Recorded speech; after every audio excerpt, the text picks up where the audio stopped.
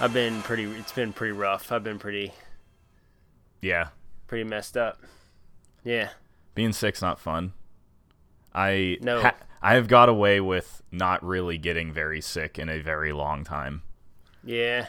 Yeah. I was telling my wife I can remember like 2 other times where I was like actually sick, and that's since we've been married. It's been like 5 years. So Yeah. So I'm not complaining, but I've been, it's not good right now. So whatever. But I'm not working this week. I'm off for the holidays. Yeah, we're Which is recording sick. this leading into Christmas, basically, which is fun. Happy holidays to everybody. Are you ready for the holidays?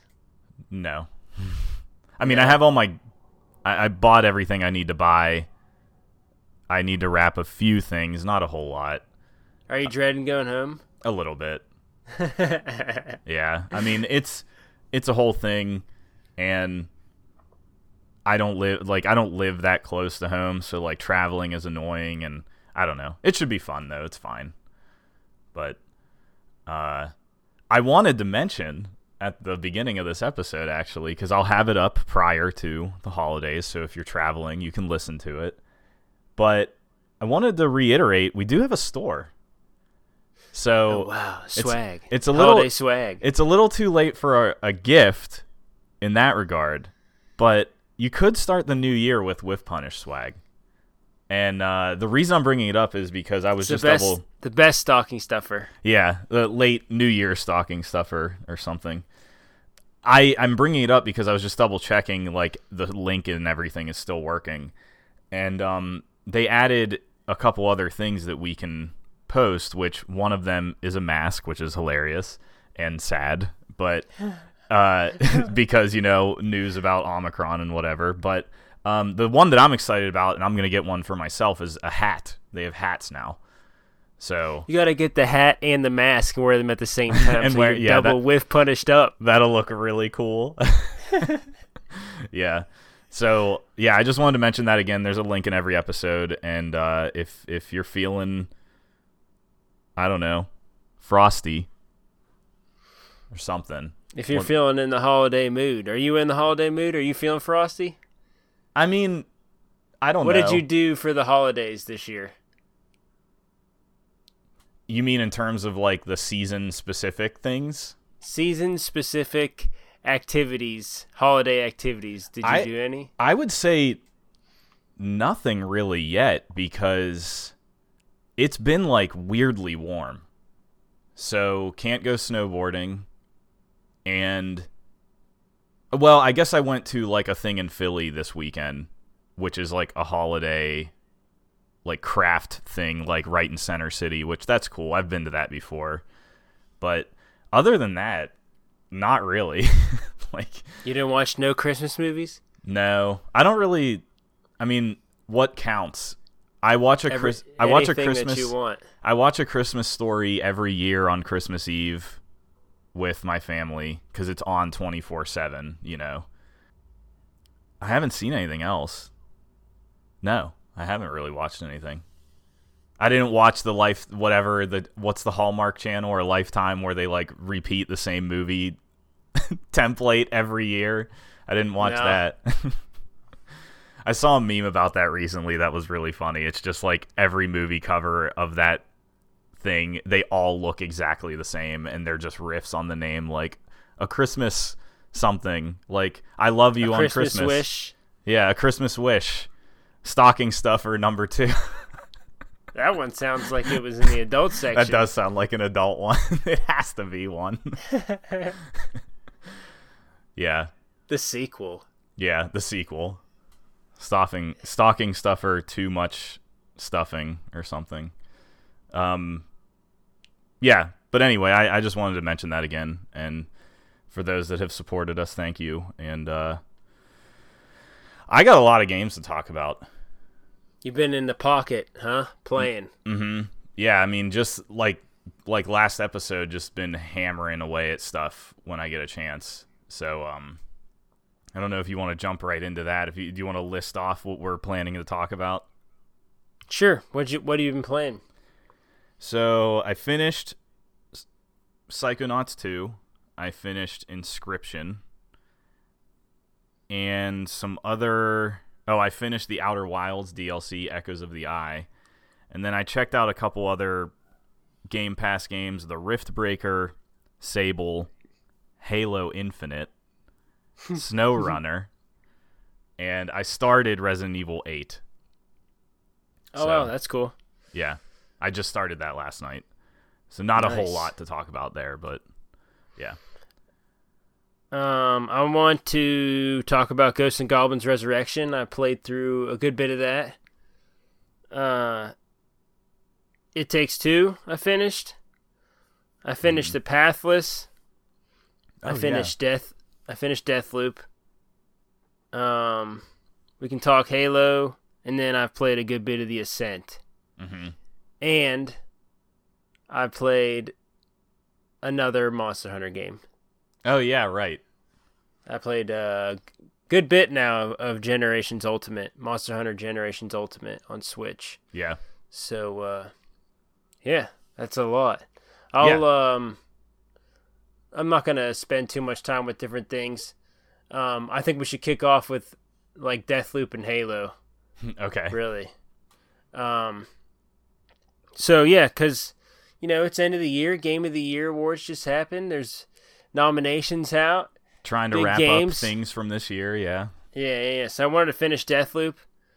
And I did. Mm-hmm. And I thought it was really cool. And, yeah. I Tell me more. I think that game on paper is cooler than it is in execution. Agreed. Is where I landed kind of with that game. Yep. But the fact that they execute it at all is cool in and of itself, which makes the game kind of cool, even though it's not as fun as it should be. Mm-hmm. In my opinion. Yeah, I mean, I'm glad it exists. Yeah. Yeah. And, like, it makes me think all these questions about, like, game design and, like, I wonder, because Sony handled a lot of the marketing for this game.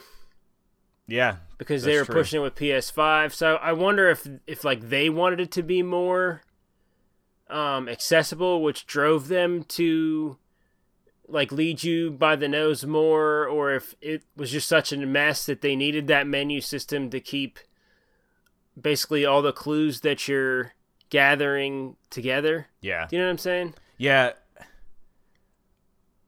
Well, I guess before I ask you a question, keep going. I don't know. Go ahead. Ask me a question. Do you think Let's make this a two-way conversation. Well, yeah, I didn't know if you had more on that specific thing. Like, do you think it not leading you around by the nose would have made it better? Because I don't. So here's my experience with this game. It started out, you wake up on the beach.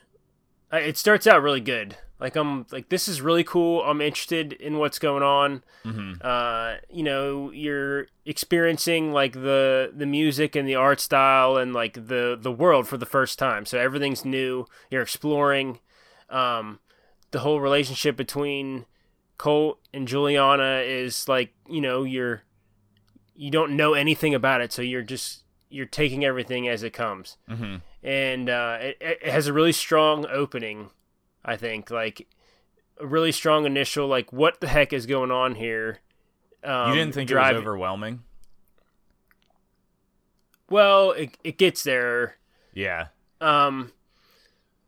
It gets there. But, like, I basically really enjoyed that first part. And then once the game, like, kind of, like, took the leash off and let me go. Yeah. It tutorializes and tutorializes and tutorializes what you're supposed to do. Yeah, which I think it needs to do. And so I kind of just listened. Like, they suggested, like, you should go here and do this, or maybe go there and do that. And I was like, okay, well, there's two things I can do. I know, based on what kind of game this is, that I could do anything that I wanted. But if they're pushing me towards this these couple things, then like that's fine. Yeah. So, if you click on the thing in the menu and make it your objective marker when you drop into a level, you're basically loading into a level and clicking the switch and walking out of the level. Yeah.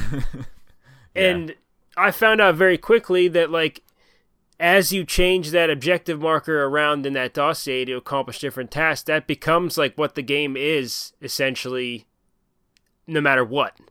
Mm-hmm. Like, it's either go here, do this, or go here, kill this person.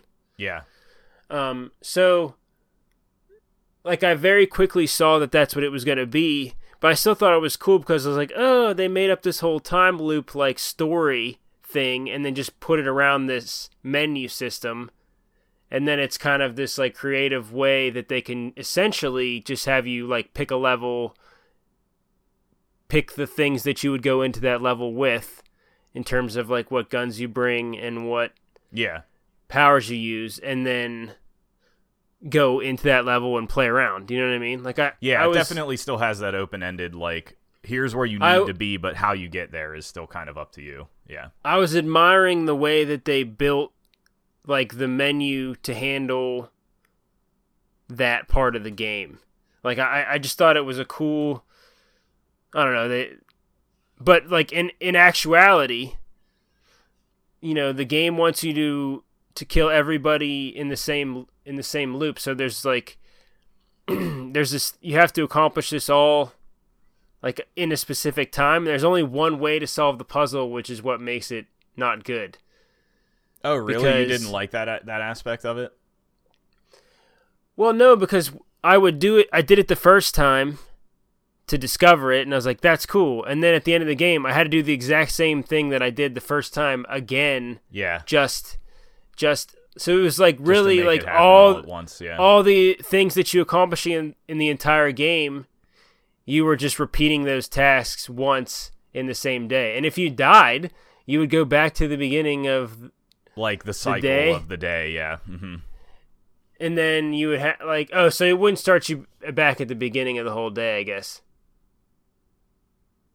Because you re-loop when you die. Right. So if I would get, like, to the afternoon and die in the middle of the part where I got to kill all of them in one day, would it re-loop me back to the beginning of the day and I had to do the whole thing again? Yeah. Yeah. Mm-hmm. Yeah, so, like, I don't know. It didn't achieve the sandbox that like, I think it wanted to, or it thought it did. Yeah. And because of that, I was essentially just, like, using the abilities they give you to draw enemies into a corridor and then shooting them until the level was clear and then accomplishing the thing. Like, all the time. I never thought about doing that. The AI was so bad. Yeah, it was it bad, yeah. It lets you do that. And then, like, the whole invasion mechanic is really cool. So, like, the second part of that game, after I had initially explored, I was like, this is really neat. The second part, before I had powers and Juliana was invading me, it was really tense because I was like, I need to get out of this level with all my residuum and all my and so it had the second, like, half of that game had a nice like, jolt of adrenaline too. Yeah. And so that was really good. It was like, if the final closing part of the game, like, they could have still made you discover how to do it in one day. They should have just made that day be like a whole nother narrative thing where you didn't repeat the same task, and then I would have been fine with it. Like, some of them, I guess I never thought about it that way. Like, you do have to do it once to then confirm that it's doable in that final run. And then your menu system just saves that you did it that way, and then it'll make it an objective for I didn't the final day, essentially. I didn't really think about that part, actually, of, like, having to repeat it, because, like, obviously the game has to work that way to get to that point of wrapping it up. Like, weirdly, for me, who, like, hates repeating things if they're not interesting every time, like, I didn't even really have a problem with that part that much. Yeah. 'Cause, like, I cannot imagine that game working without a waypoint. Like, I just think it's way too obtuse to put some of that stuff together. And like you can turn that off and kind of just do a, hey, don't give me any waypoints. Just like give me, you still use the dossier and like it mentions things that you should do, and you could probably suss it out, but like, who has time for that? You know, and like that, this kind of leads into Outer Wilds for me. I won't spend a lot of time on that, but before I go into that, wrap up Deathloop. I don't know if you have much more to say. Well, nothing. Just that in like the third part of the game, I still enjoyed accomplishing all those things in one day. Like, I liked the reward of solving the puzzle. Yeah. Like, all in one go. And that's what made me so resolute on the decision at the end of the game. Spoilers, I guess. Sure. Might as well. We'll never talk about it again. That's what made me so resolute to finish the game the way I did. Just because I was like, well, we've been working the whole time to break this loop. I'm gonna do it no matter what now. Right. So right. I don't know. I kind of felt good about the ending, and then so that's why I would say I liked it. I'm curious. So no, I want to play this. Well, I just talked around it a little bit. Yeah. Okay. I said there's a decision. That's all. Yeah, that's not that big of a deal. But yeah, I'm impressed with that game. I want to play more of their games. If you absolutely should. Yeah, if you're saying their other ones are better, then that's cool. Yeah, that's a good thing. Yeah, I just think the world of Dishonored is better, and I think the whole experience of Prey is better. Like, Prey is, you like Alien? Yeah, Prey is awesome. So I bought a Arcane Studios like bundle on Steam, and it came with like literally everything.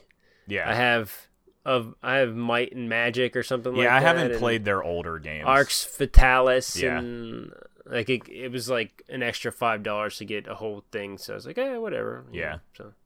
So I'll get to those eventually, I think. Yeah. I want to just, because it's relevant with time loop type stuff. I played the Outer Wilds DLC. It's called Echoes of the Eye. And I love Outer Wilds. I've said it many times. It was high on my Game of the Year list in 2019. And they released DLC for it this year, which was weird. It was weird that game got DLC. But it's neat. It is really neat, and it adds some cool stuff to that universe. It adds some really important information to that universe, actually. But towards the end of the base game, I had a real problem with repeating stuff and waiting for a timer to hit a certain point so you could do a certain thing and accomplish what you needed to accomplish to ultimately finish it. And the reason that got annoying is because that game is interesting, flying around the ship and experiencing the solar system and how all of that stuff works and operates, and it's fascinating, but it's wonky, and having to do that every time is frustrating because I've played now 30 hours of that game total, and I still don't think I am competent at flying the ship, which is a problem, I would say. But the DLC does some really cool stuff. It's a really cool new locale. But in terms of how Deathloop Outer Wilds. No, I know. In Deathloop, you would accomplish that thing, and then you have to repeat that thing so you can ultimately finish it, right? In Outer Wilds, that game does not lead you around. It is extremely open-ended, and you have to really do a lot of work to figure out what you need to do to ultimately finish it. I had to look things up in the base game. I had to look things up in the DLC because I just would not have figured some of it out. And that's frustrating. Like, I thought the content of Echoes of the Eye was really awesome, but in terms of like making it happen, I reached my limit with Outer Wilds as a thing, for sure. Like, I was getting very irritated with some stuff in that game. You don't think it's okay for a game to expect you to have to look stuff up? Oh, I don't have a problem with that. It was more the fact that I had to... I don't want to spoil anything for the DLC, really, because it is really cool. And if you haven't played Outer Wilds, you should play it, and you should definitely play it with the DLC. But the way that the DLC works is like a little different than the base game, and it kind of locks you out of information, unlike the base game, because you don't use your ship much. Actually, you don't use your ship at all in the DLC, other than getting to a place. And so, because you're never in your ship, you do not have access to the dossier like Deathloops is just in the menu. That's exclusively in your ship in Outer Wilds. And once you leave your ship, you can't access it. And so that was frustrating in Outer Wilds, and why I looked stuff up, because I couldn't remember things. Like, yeah. I wasn't going to remember stuff. And so I was just like looking up hints and things on like, what exactly did this say and where did I need to go? And like that one specifically has very specific timing, just like the base game. But I had this experience with that game where I couldn't like manipulate the time because I hadn't played it on PC. I played it on Game Pass on console, and I missed some of the stuff that I accomplished in the base game. So I was playing it on a fresh install without some of the stuff you learn in the base game, and that made it hard. And just having to redo some of that stuff made it worse. Like, I think it legitimately made it worse. And I started looking things up to save time on top of not knowing what to do. And I just think that sucks. And so, like, Deathloop, now in hindsight, Deathloop 100% benefits off of that. Like, yeah. You are there to experience the thing. Not really... You can explore it as much as you want and go blind as much as you want, but the fact that the base thing is leading you around is a really good idea and welcome. And it sucks that I feel that way about the DLC for Outer Wilds, because it's been nothing but praised by like everybody, even personal friends. And I was like, yeah, this was really cool, but I walked away a little pissed off. Not necessarily like my frustration outweighs my holy shit moments in that game, you know? And there are some really good holy shit moments in the DLC. So, yeah. So don't try to play the original game on... What'd you do? Play it on Steam and then play this? I played it on Game Pass when it came out, because it launched on Game Pass, and I happened to have it at the time. So I played. And so then you tried to play the Steam version of the DLC because you wanted to own the DLC. Yeah, and so I had to got all funky. Yeah, so I had to buy the game. I mean, that was like a really minor thing. That's a super minor thing on it, honestly. Like, in the base game, you get a way to skip time through the menu instead of having to be at a certain place. But it messed up your dossier. Well, again, none of that really mattered for the DLC. The DLC is really its own exclusive thing. And when you complete the DLC and then complete the base game, it does change the ending a little bit. I just looked that up on YouTube because I had already, finished it before. But no, it messed up the mechanics of being able to time skip for me by not having done the base game on this save. And that was frustrating, and I actually even forgot it existed because I was talking to Mike from work who's been on some episodes. So that probably would have saved your playthrough a little bit. Maybe. I didn't have to wait around too much, but I did do some that, thinking about it, it's like, man, I really wish I would have had that thing. Yeah, you wouldn't have been as frustrated as you were. Yeah, it maybe would have, pushed me over the scale into, oh, Echoes of the Eye is incredible and everybody should play it. So yeah, I don't feel that way.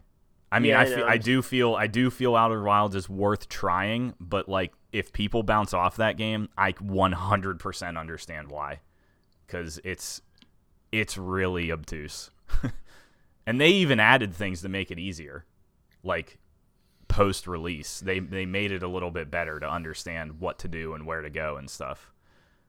So speaking of games that people bounce off of, I'll jump off of that. That'll be my transition. Okay. I wanted to start a save file on Monster Hunter Generations Ultimate on Switch. Yeah. Because I've heard often that game is basically like the Smash Ultimate version of Monster Hunter, where everything, everything that was in the previous games is in this one. Okay. So the roster's like, I think it's over 100 monsters, 100 large monsters. Wow. There's like, I'm up to probably 10 maps at this point in the story. Okay. Yeah, that's a lot of stuff already. Yeah, so it's beefy. It's beefy content wise. And, I started playing it, and it doesn't have a lot of the quality of life things that World has, or that Rise has even. And so it's kind of frustrating at first, but I got to about 60 hours in the campaign. Wow, you've played a lot of it.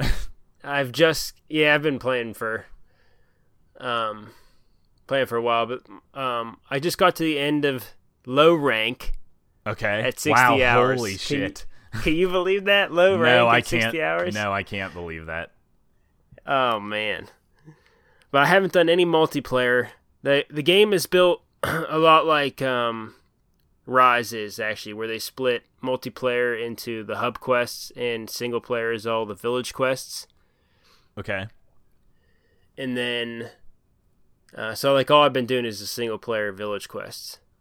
Because like the hub quests are scaled for 4 people. So if I go in there, the monster has 4 people HP. Sure. Yeah, sure. So I can do some of it.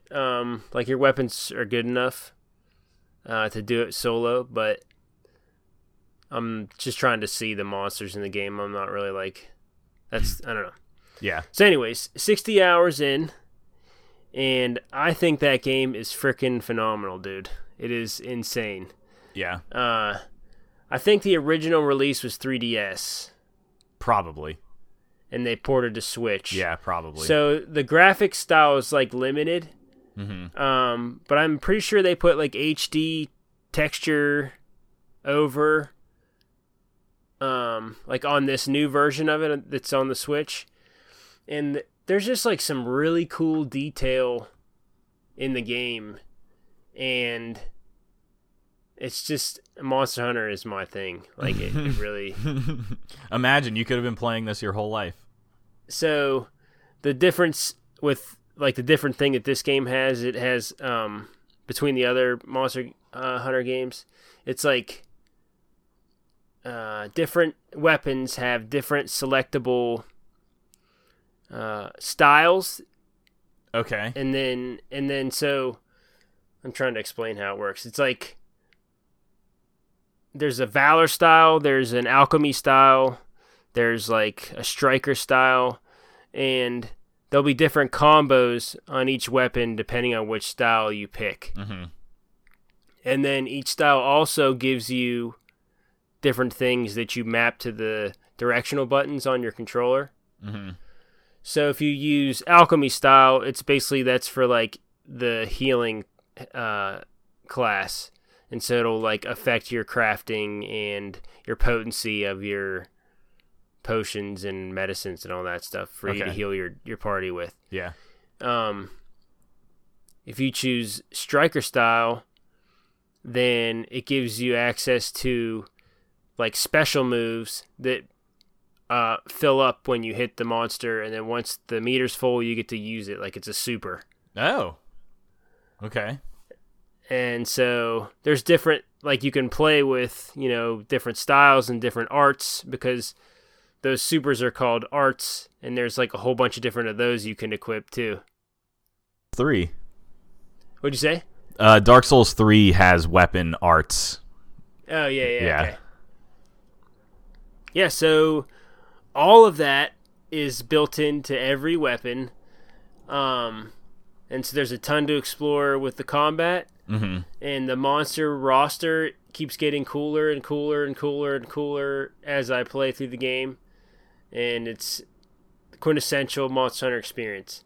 Like, for me, the best thing about it is, and this is what I like about Monster Hunter, it's like you look at something and you look at it and you look at it and you look at it, and then on like the 30th hour, it like clicks into place. You're like, oh, that's what that is used for, or that's what that is.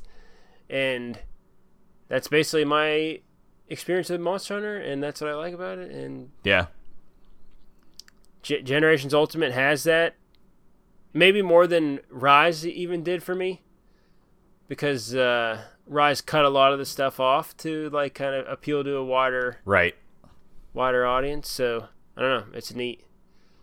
So I got a lot of new favorite monsters, and it's starting to be like Pokemon, where I can remember all these different ones in my head. You know what I mean? Yeah, in a weird way, it is sort of like Pokemon. I think I'm gonna play Monster Hunter Stories, which is like Pokemon, where you catch the monsters and train them and have turn-based battles with them and stuff. Yeah. So cool. I don't think I'll ever go backwards in Monster Hunter, but I am looking forward to Rise. There's a lot of there's for sure a lot of quality of life stuff that makes it extra frustrating. Yeah. You have to paintball your monster. Yep. Do you know about that? I do know about that. How that works? Yep. Yeah, and then if you run out of paintballs, you're pretty screwed. Yeah. And it's not like, I assume that one is one where it's not like a giant map. You like go between parts of the map, and that's part of the paintballing thing, because if it leaves the map, it goes to a different, like, is that one not that way, or okay? No, that's how it works. Yeah. It's most of the time, if you watch them leave the map, you can just follow them in the direction they left. Yeah. But ones that can fly or go underground don't retreat to the area. They don't right follow next to that you. logic, yeah. Yeah. There's other things that you can craft besides paintballs that will show you where the monster is on the map. Mm-hmm. Like there's like a psycho serum you can drink, or if you see the like research balloon above you, you can wave at the balloon and they'll point the monster out on the map for you for a little bit. Yeah. So there's like systems in place that make it not so annoying. But for the first 20 hours, I was forgetting my paintballs and then losing the monster and then having to like it. That thought makes me want to kill myself. Yeah, you got to learn. You got to learn how to play. In general, they want you in your inventory more in this older game. Yeah. So yeah, there's way more things that you have to craft and take care of. Yeah. Excuse me, sorry. But yeah, it's cool. So I know you said early we should talk about Halo, but we talked about Halo a little bit. So let's talk about something new in terms of the podcast. Well, we didn't talk about the campaign. That's why. I know, but we still talked about Halo. I just want to break up some of that a little bit, and I don't have a whole lot to say about it, so we'll just hit it real quick. Hard transition. Since last episode, I played and completed Psychonauts 2. Okay. Okay. I think that game was both really good and a sign of maybe 3D platformers went away for a reason. Like, as a thing. Because so much of that game is collectibles to, like, ad nauseum. And it was not that exciting to collect them. So I kind of, like, forced myself to play that game a little bit. And you have to collect stuff to progress, basically? No, you don't. No. Which is great. It's all almost completely optional, honestly. But the fact that there is so much of it, you see it constantly, and it's like, I should do that. And it's kind of like a distraction, I felt, more than valuable.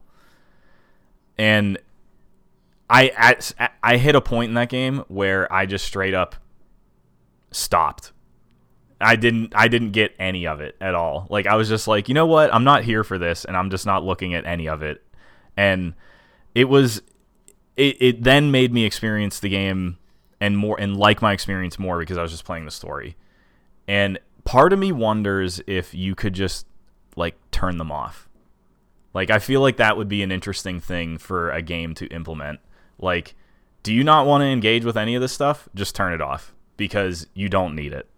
And like, they did impact like your abilities and stuff in that game, which is another criticism of that game. It had combat, which I kind of forgot that the original game had combat, and I didn't like any of the combat like at all.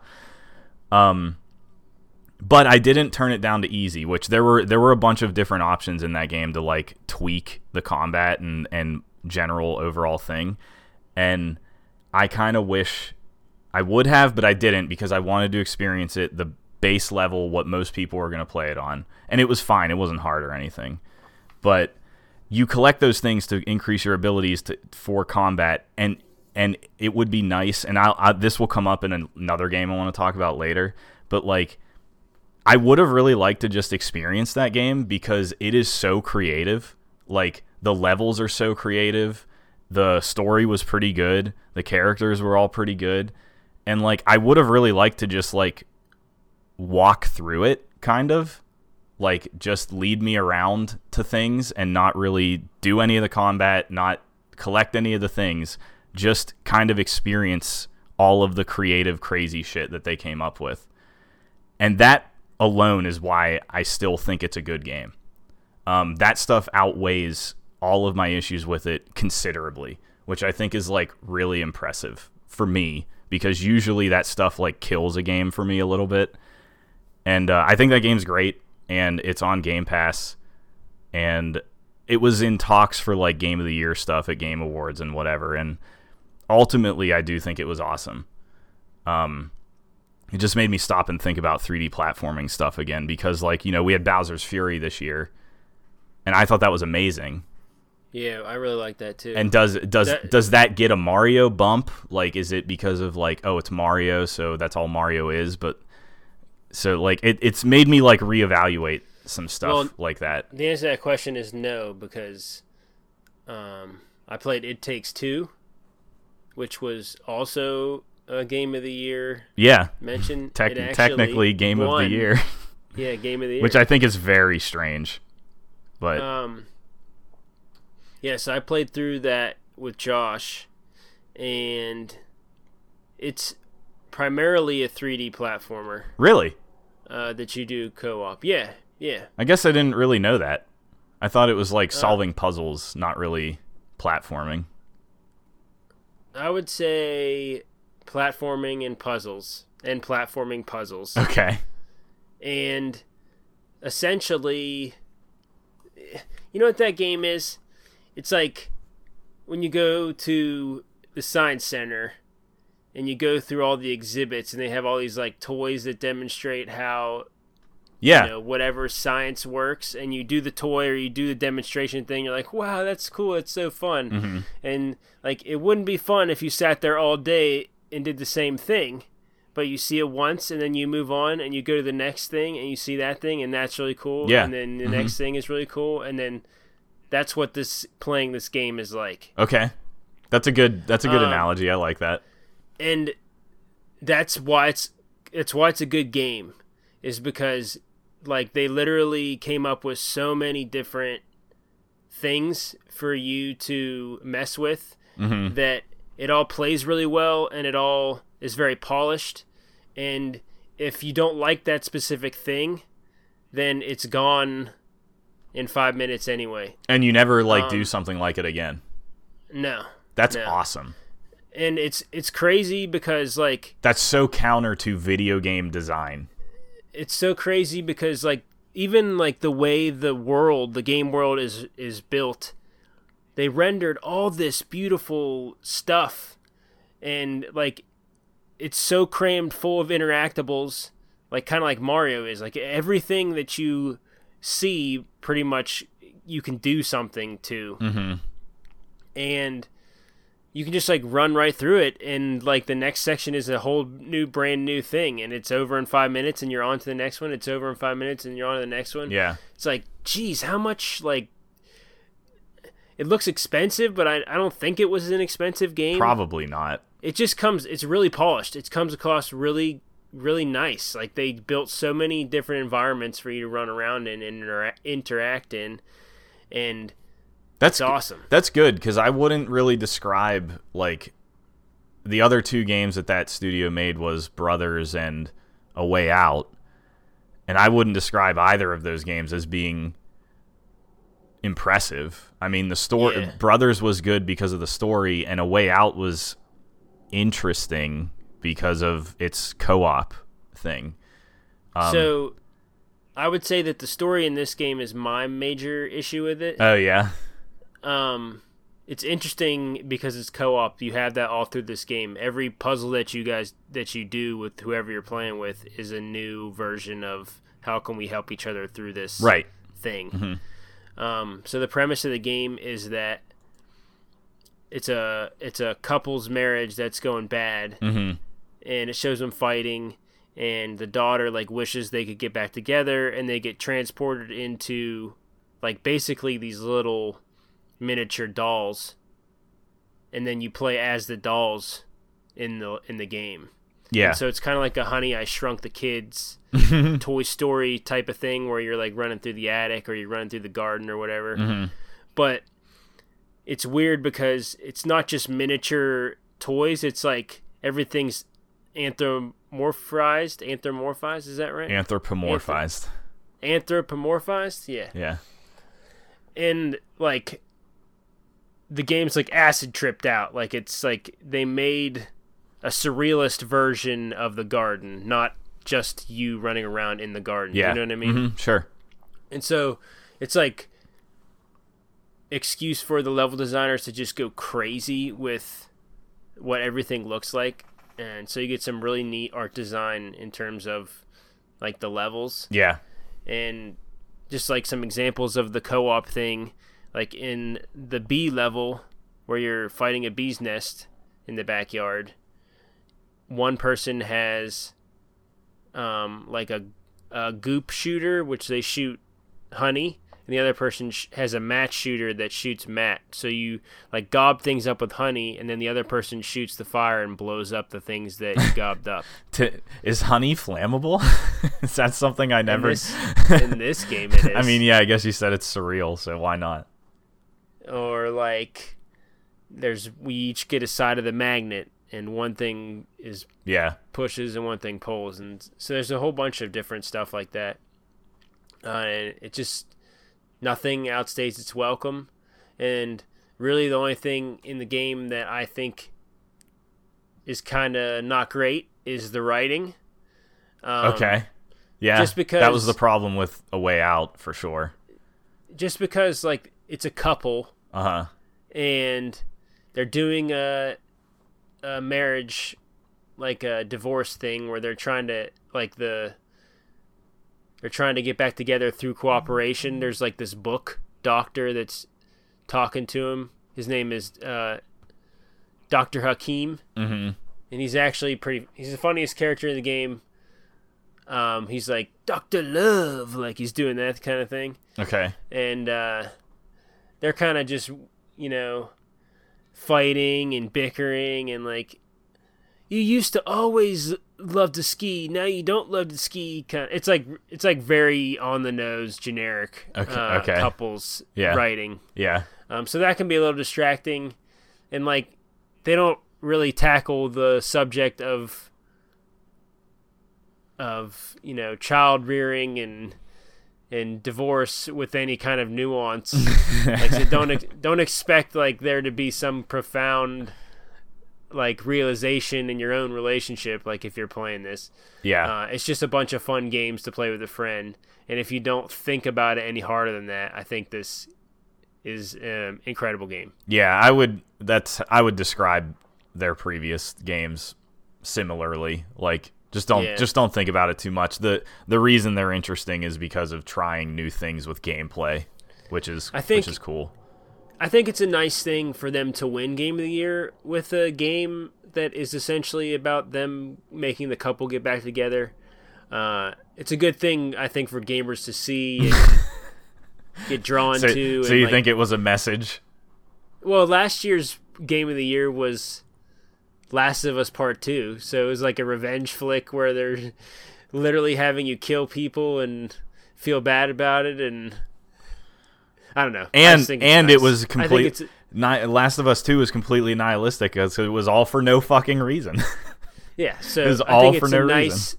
It's nice that a game that attempts something wholesome won the biggest prize that it could possibly win in games. Yeah, I want to play that at some point. They added that to Game Pass now, so I'll get around to it. I don't have a good transition off of that, but we can talk about Halo's campaign now if you want. Are you done with it? No, I haven't played it again. No, I mean, are you not going to play it? I don't know. Are you done with it? I don't know. I haven't decided. I don't really care about it, which is kind of what I said that as much on the last episode, I believe. Like, not really that interested. I was just checking it out because I currently have Game Pass right now. Yeah. And I got to the point where it opens up, where it becomes like, here's a map, and you can go to the forward operating bases and go. And whenever it did that, I turned it off because I wasn't terribly concerned with doing that. Yeah. As much as I thought I would be, actually. So, I like it a lot. Yeah, it's not a surprise. Yeah. I think that the thing that makes it cool is, like, I feel like 343 struggled once they took over the Halo franchise with, like, what Halo's identity was going to be a little bit. Definitely. And I think the reason that series is so, like, everlasting is it's just a different thing to a lot of people. Like, people come to Halo for different reasons. Like, I grew up with a brother. Any game that had co-op that we could play together, and it wasn't against each other, like, automatically, like, scored bigger, and we played lots of because it was not a fight between us. Do you know what I mean? Yeah. So, like, Halo's big for me because we did that. And I remember playing 4-man sniper battles on Ridge. Like, there's things that I take from Halo that probably other people don't, is what I'm getting at. Mm-hmm. And I think 343, at the time they took over the franchise, like, were trying to cater to too many fans, too many, like people play Halo for Forge, people play for multiplayer, people play for the big narratives. Do you know what I mean? Okay. And so, anyways, they made 4 and 5. I think one of them was probably focused on catering toward the COD multiplayer, like, crew. And then the other one was esports. Halo 5 was esports. And this Halo feels like, you know, they're trying to get back to basics, all that marketing talk that they have. Boots I feel on like the ground. I feel like the thing that they're trying to get back to in this version of Halo is, like, the sandboxy part of the game. Yeah. That made the original game fun. And I think that's cool. Like, that's what the open world is for. Mm-hmm. You capture those bases, and then you can load any equipment that you want into the base. Like, essentially, like you're playing. It's kind of like It's kind of like the weird Warzone thing from 5, put into the campaign. Yeah, and then you can just go off into the campaign and mess around with it. Yeah, and, like, that works for me. Like, I think that's a good. It's fun. Like, I'm taking a warthog, and I'm driving it right into the middle of the enemy base, and then I jump from the driver's seat onto the gunner seat, and I start shooting at them, and they throw a plasma grenade at me, and it blows the warthog up, and the warthog does a billion barrel rolls in the air. It goes flipping up in the air. That's the most Halo thing. But I'm still on the gun, yeah, and I'm playing on mouse and keyboard, so it doesn't mess up my aim at all. And I just mow 25 of them down while I'm doing 360 barrel rolls in the air. It's not a 360 no scope, it's a 360 barrel roll. Or like I take the mongoose and I try to drive it up the mountain, as far up the mountain as I can get, over rocks, breaking rocks. And then I turn around and I got all these trees that are like lined up perfectly on the way down the mountain. And so I grapple shot the trees and start Spider-Man grapple shotting down by grabbing the peaks of each tree. Yeah. Yeah, the grapple is amazing. There's just so many opportunities, I feel like, for silly fun. Mm-hmm. And then the grapple shot changes combat so that, like, it used to be in old Halo, if you got caught out in the open too much, you would die. Mm-hmm. Because your shields would charge. Yeah. You know, you'd have to, like, kind of turtle a little bit. But with the grapple shot now, once you get in danger, you can just get away, like get right away. So it changes the way combat like works. You can drop right into the middle of the zone and start blasting dudes. And it like it's the first time I feel like Master Chief has really felt like a super. Yeah, super powered, basically. Yeah, like that's a good point. The Doom campaign was so cool because it was all referencing the Doom guys like being so badass. Oh, he's so badass. Yeah, and then you're just murdering everyone in all the gameplay sections. Yeah, so you feel like that. This game achieves that. I feel like with Master Chief, where he's still doing his one-liners. He's like, you know. I need a gun. Yeah. He's like still acting all macho and stuff, and then like you drop right in the middle of a thing and just melee 3 guys to death, and then grapple hook the weapon, and then blow somebody up with a rocket launcher all in 3 seconds. And you're like, oh yeah, man, I am the Chief. And so like all of that has been really cool, and like regardless of whether or not the narrative gives me anything that's gonna be. Yeah. Like good. Yeah. I think like I'll be able to clear bases and do that for whatever 15 hours that the game has, and I'll enjoy it. And I also think that if they add, like I thought the whole point of Halo Infinite was for this to be the base game of what they will continuously add to. Who knows what the fuck that means? And like, if, you know, they take their open map thing and just add other parts of the Halo, like, then it'll be cool. Like, I don't know. I think that's exciting, and I really have everything that I would have wanted from a modern Halo game in Infinite. Yeah. I think it plays well, and I like the new stuff gameplay-wise that they added. Yeah. I just don't know personally that it's worth my time to play through the campaign, and that's why I haven't really been doing it. I just don't feel the pull to complete it because I don't care about the narrative at all. And I want to see a little bit of the open-endedness, but I don't really feel like clearing bases because that feels, regardless of how good the gameplay is, that is a dated thing. That is a really dated video game thing at this point. And it's funny that it's in Halo now. Like, I think it works good in Halo. Sure. I mean, I have no opinion otherwise. I just think it's like it's so many years later from when that became really common.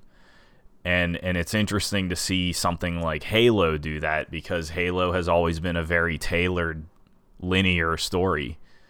And like the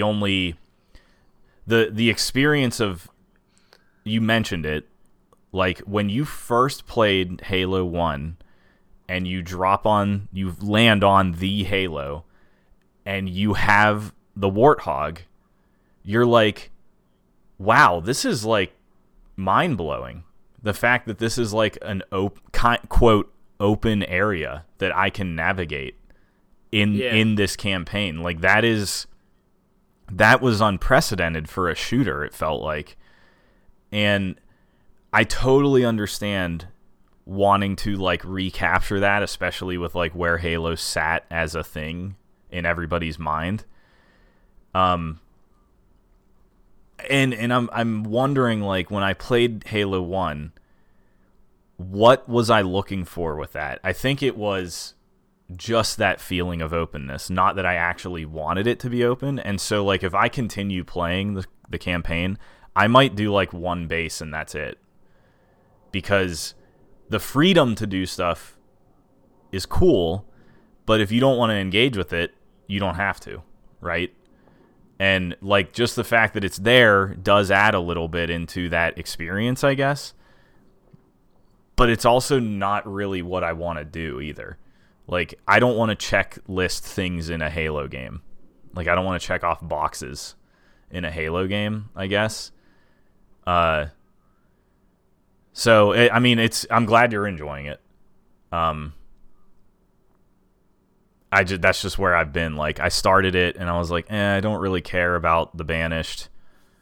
I don't think it's gonna offer anything more than, like, it's very much just box checking. Yeah. With the gameplay, like your enjoyment of the gameplay is what's gonna get you to enjoy the box checking. You either like dropping into the camp and being Master Chief, or you don't. Yeah. But they still give you the linear narrative levels in the open world. Like, you'll just drive to them. Right. So yeah, and that's what I liked about the Halo campaigns anyway. Was like, oh, here's this set piece. What are we doing in this set piece? And it's kind of a little open, but not really. Like it just gives you the feeling of it being open.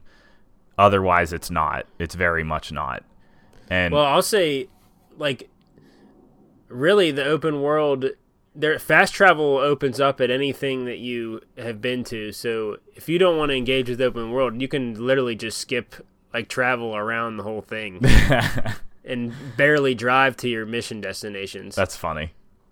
Yeah, I mean, yeah, it wasn't like it was nice that they let you do that in the original games. It was like, oh, let's make it an adventure to, like, get to this thing. And you're covering, like, a lot of distance. And that to me, like, in general across video games, is always like, oh man, this was quite a trek to get to this thing, and, like, that's interesting to me. But yeah, otherwise I don't have a whole lot to say about it. I mean, it's a big shrug from me right now. I like the multiplayer, which we already talked about. So I want to get on a soapbox real quick to wrap up the Battle Pass stuff. It's terrible. I hate that they did that to this game. They did it so wrong, and it's not a big deal because really whatever. But it didn't dawn on me until after you used it a little bit. Well, no, it didn't dawn on me until after last episode, like, because I didn't buy the Battle Pass. You don't get anything in that game for just playing it. You get almost nothing in terms of the cosmetic stuff. If you go around the open map in the I know there are unlockables in the campaign, so, like, that's nice. That's nice because that's how the old games worked. Like, when they started adding the cosmetic stuff, if you did certain things during the campaign or you beat it on a hard difficulty or whatever, you would unlock stuff, and that's good. I'm glad that is there. I'm glad that option is there a little bit. But as far as multiplayer, if you just want to play multiplayer, you are not getting anything. You are getting nothing. Like, I scrolled through the current season battle pass, and almost every free tier of the battle pass is nothing. It has nothing to do with your armor or anything.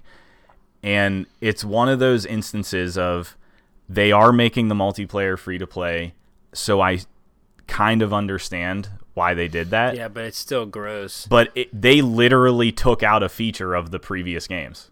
They removed a feature of those games and put it behind a paywall. And that sucks. Like, that really sucks. Like, yes, it's free to play. That makes the conversation complicated. You know, that muddy. Yeah, because that the game would have been behind a paywall anyway. That muddies the whole thing. But wouldn't you want to, like, what entices somebody to play that game for free outside of the gameplay? Literally nothing. Literally nothing. And every other free-to-play game does it. It bends over backwards to keep you playing it and hopefully spend money. And Halo Infinite does not offer anything like that as a free-to-play game. It doesn't offer anything.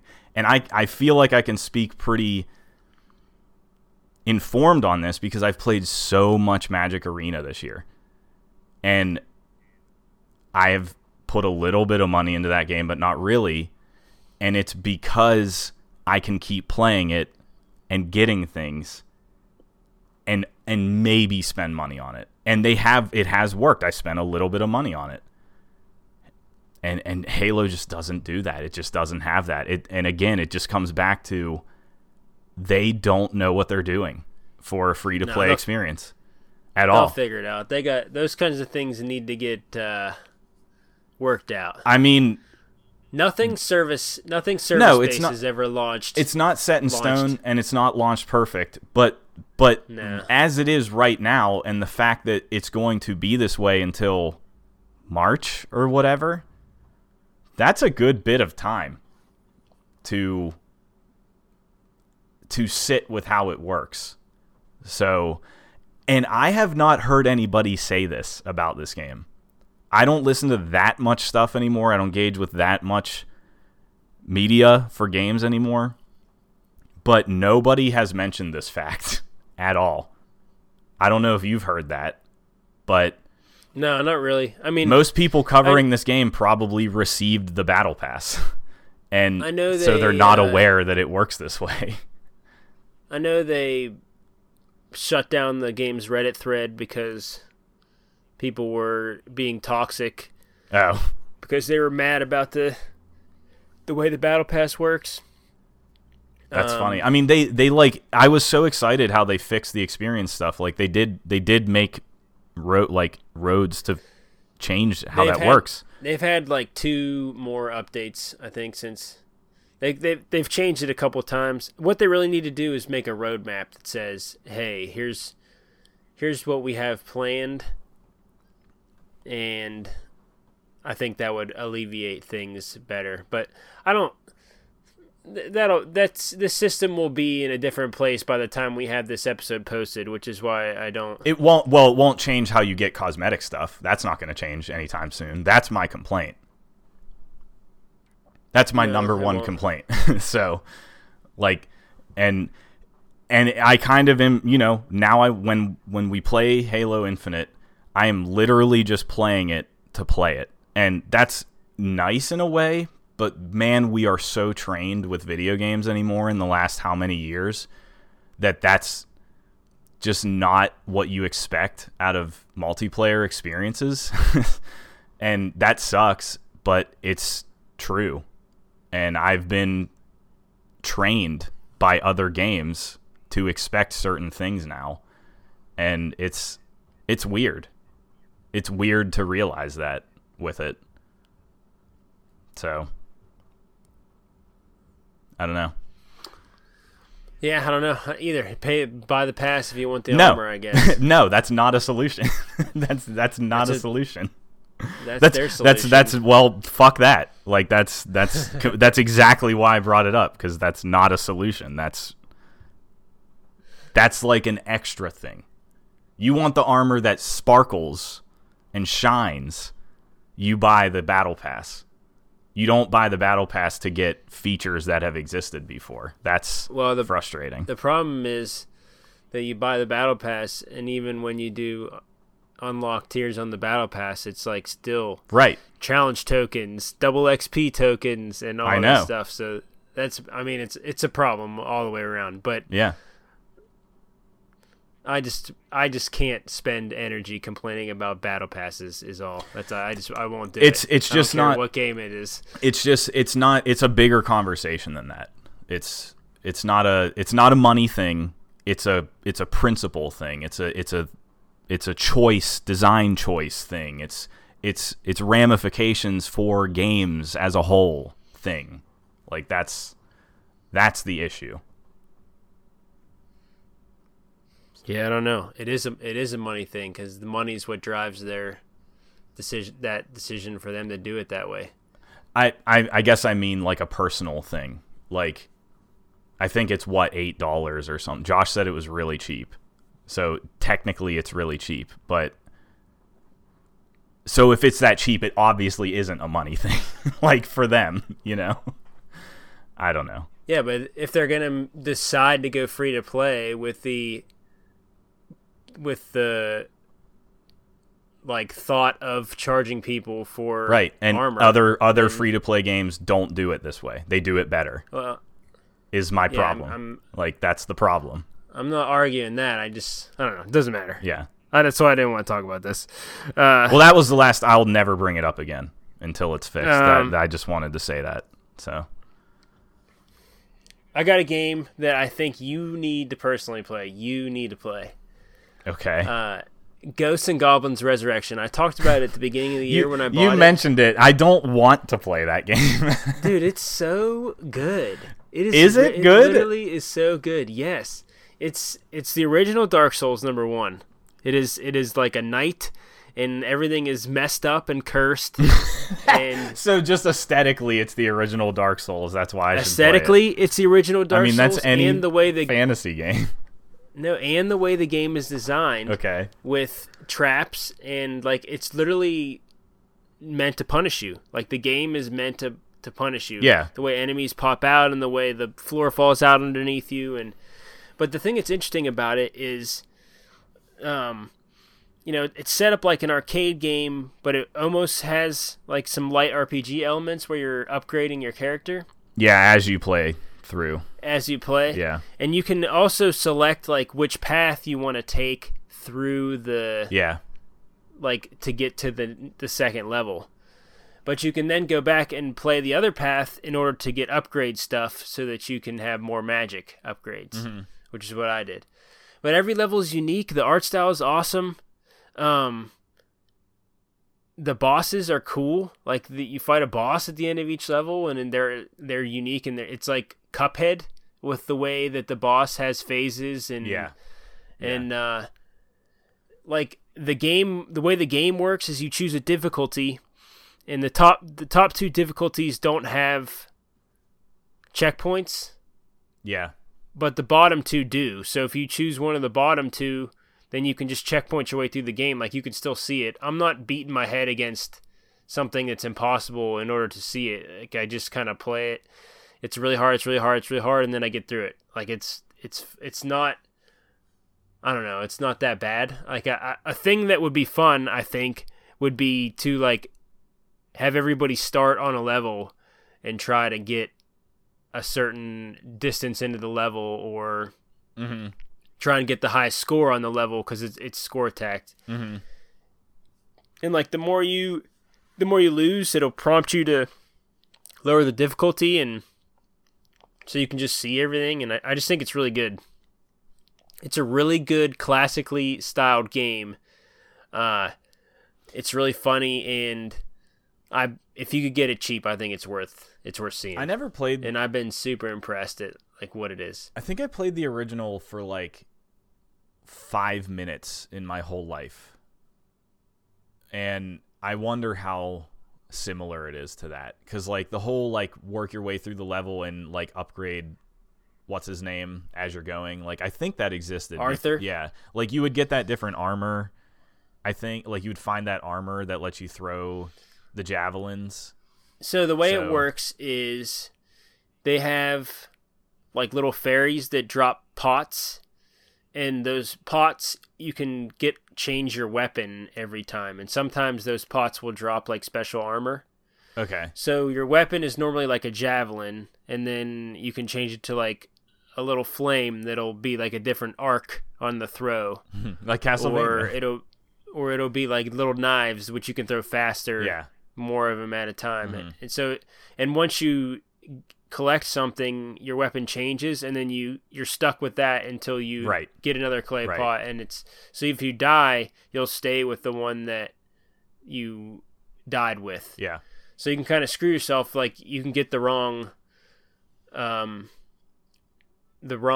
weapon for a certain part. Yeah, totally.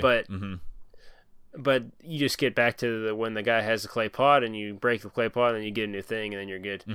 But if you collect fairies, your fairies can be spent at the end of a level.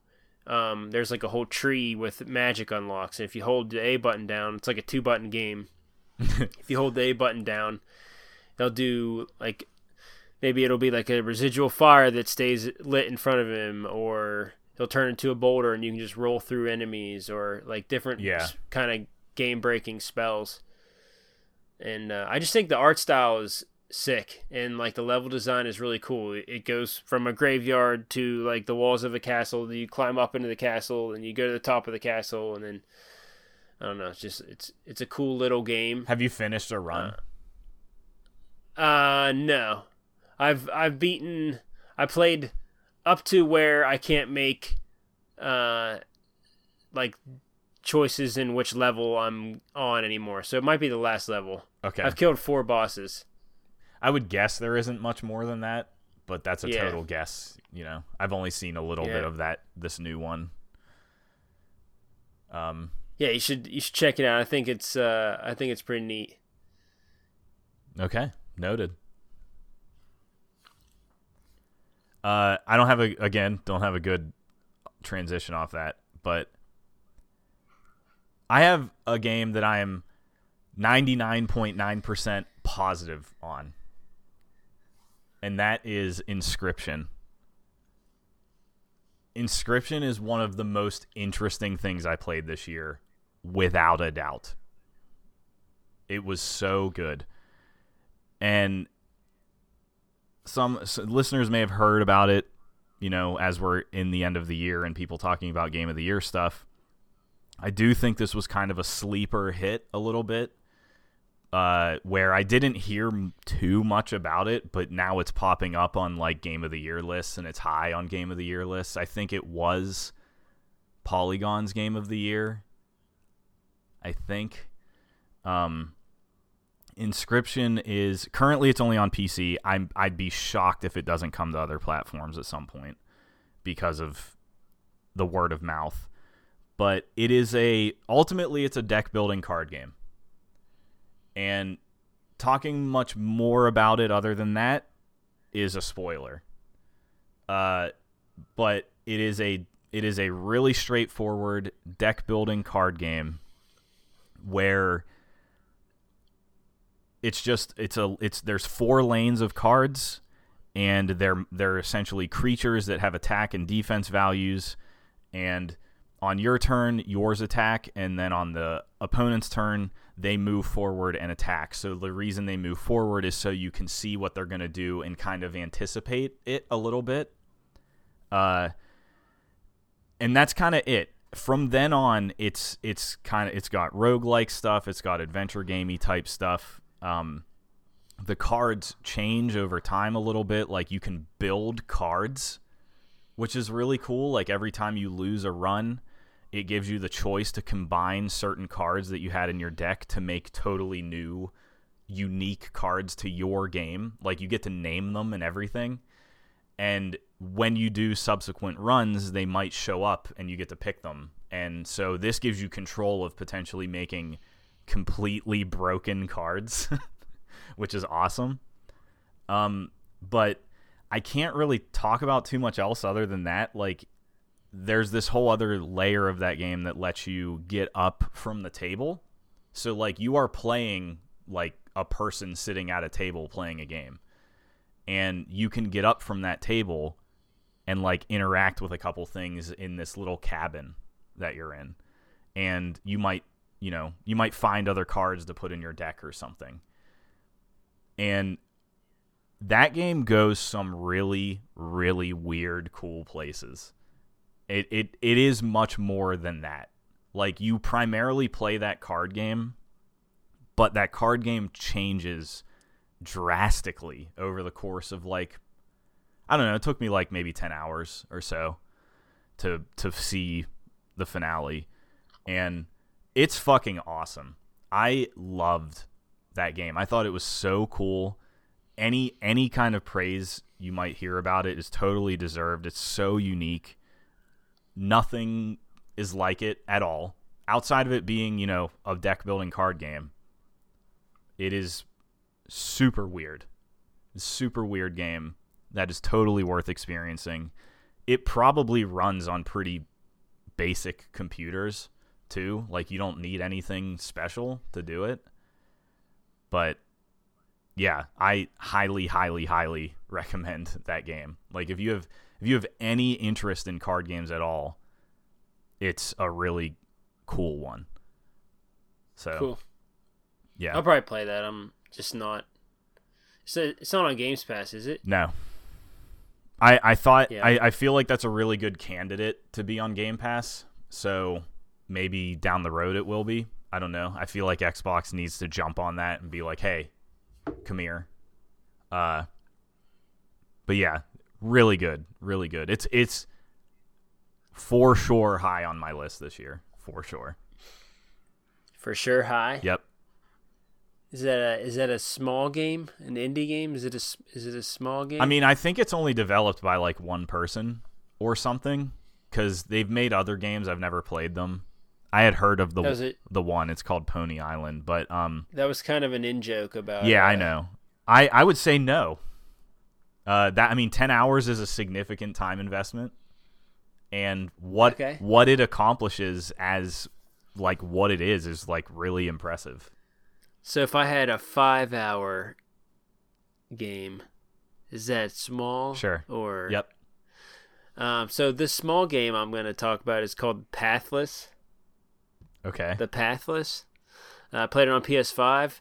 It's kind of an open world adventure type thing with some interesting traversal mechanics. Has you do some light puzzling in order to fight these ancient creatures on this island. Mm. The game's pretty neat. Does some cool things with its art style. It's by the team of, I think, the person that did Journey's art, or maybe Journey's soundtrack, or something like that. I think it's somebody that spun off, because like Journey had a couple key people, and then they had a spin-off studio, and I can't remember what it is, but they made Abzu. Is this the people that made Abzu? Yeah. Okay. Yes. Yeah, I liked Abzu. I thought that was good. Yeah, so this game's you're like play a little bow hunter, and he's trying to restore these ancient spirit creatures who are corrupted. So I enjoyed the game a lot. I think the puzzles were a little bit stale, okay, I'll say, and I got sick of them toward the end of the 5-hour experience. But that is as pretty far as short. seeing the game, I think it's a great game to just kind of take in. It feels a lot like you're breaking the sacred wheel thing, kind of like you do in Guardians. What's the Guardians game that I don't like and you do? Shadow of the Colossus? Shadow of Colossus, yeah. Wait. I'm mixing up Last Guardian and Shadow of Colossus. You That's why I said don't like Guardians. Shadow of the Colossus? No, not really. Oh my god, I don't know that you ever revealed that. So it feels like that, where you're We're like kind moving of past breaking that. this ancient wheel of things, and it's got a lot of spectacle for you to see while you're doing that. Okay. And has a cool traversal mechanic where you're basically shooting targets, and as you hit the targets, your character will sprint forward. Yeah, you move like pretty fast, don't you? Yeah. Yeah, so you kind of like do this dash thing, and it feels really good with the PS5 controller, which has the haptic thing, because there's like a time that you have to hold the trigger down, which simulates her pulling the bowstring back. Okay. And you have to hold it a certain amount of time for her to get the string all the way back, and then if you release it at the right time, you get a little bonus boost. Yeah. So it's kind of like fun to boost across the environment and stuff. Yeah. I feel like in the end of that game, I kind of was landing on the fact that the environments felt a little too big. And I think it was because they thought their traversal mechanic was really fun and they wanted you to use it a lot. Mm-hmm. And I maybe wasn't having as much fun with it as like I would with Spider-Man or something like that, where you're web slinging. Sure. But, you know, other than that, I would say it's a pretty cool game. It's not very long, and similar to, you know, the 5-hour experience you get with Abzu or a smaller game like that. Journey. So Journey. Yeah. Journey is like, I don't know, 2 hours maybe? Journey is pretty short. I feel like pretty short. It's pretty short. But yeah, it's similar to those. It's a little bit big. The open worlds that you can explore are much bigger than what Journey offers. Okay. And you could probably spend more time in those worlds if you wanted to complete all the puzzles. Like, I didn't do that. I just played to see with the ending and then finished. So, but that game's neat. It was one of the original PS5. Yeah, that came out last year, right? I don't know if it came out last year. I think it came out with PS5, like the new consoles, because it's on PC too. I want to say that is like an Epic game. That's an example of something that's only on Epic right now. Sounds like it would be. Yeah. I have something relatively similar to that I played a little bit of on Game Pass, which is Sable. Nice. Did you finish that game? No. Sable came out this year. You didn't like it? Yeah, so I'm conflicted about it. Sable came out this year, and again, the reason I'm playing it is because I started hearing about it on like end of the year stuff, and I was like, oh yeah, that totally. People like the art style. Yeah, it totally flew under my radar. I remember when it was announced, I was like, this looks really cool. It's like this flat color, very limited color palette game, and it has just such a neat look, and totally forgot about it, and it's on Game Pass, and I was like, oh, well, I might as well check it out.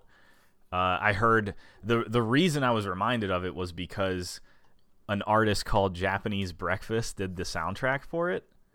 You listen to Japanese Breakfast? I don't, but I just thought that, like, I had heard of, I think it's just a girl, it's just one person, right? It's not a group, but I had heard of them, and I was like, that's interesting. You don't really hear about like known artists doing soundtracks for video games too often anymore. I feel like maybe that's a pretty generic statement, but I was like, oh yeah, okay. And then I checked. So except for when Breaking Benjamin did the song for Halo 2. Incubus did a song for one of the Halo games too. Sick.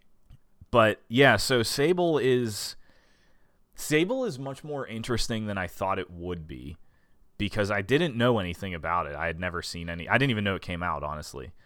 And it's an open world, kind of Zelda, Breath of the Wild like, because it has climbing. It has climb literally anything, and that is awesome. That immediately is appealing to me. And I was like, okay, this is cool. I'm down. I'm down to just explore this weird giant desert and climb literally whatever I want.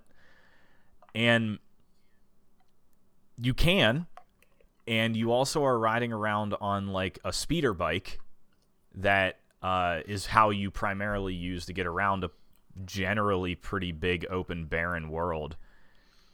The bike does not go fast enough. It is really slow. And that's so you can see their open world. But there's nothing to see. And that was that's one of my problems is it's a desert. So you can only make that so interesting. Like it has a day-night cycle, and the color palette, changes through the day-night cycle, and it definitely visually is a cool thing. But it's not enough.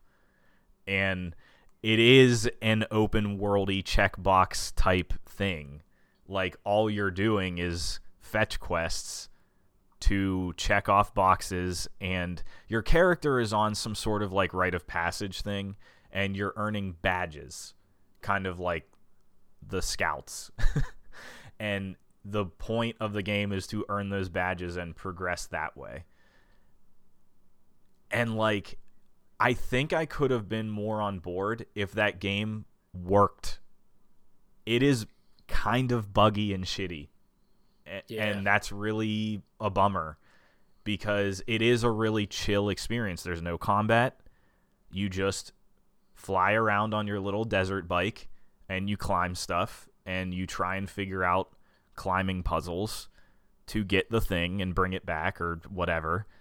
And that's cool. Like, I'm down for that. Like, I'm cool with no combat and just experiencing a world. Like, when I said Psychonauts 2 did not need a lot of the things that it has, I was hinting at Sable does. Sable is the thing that I always want games to do.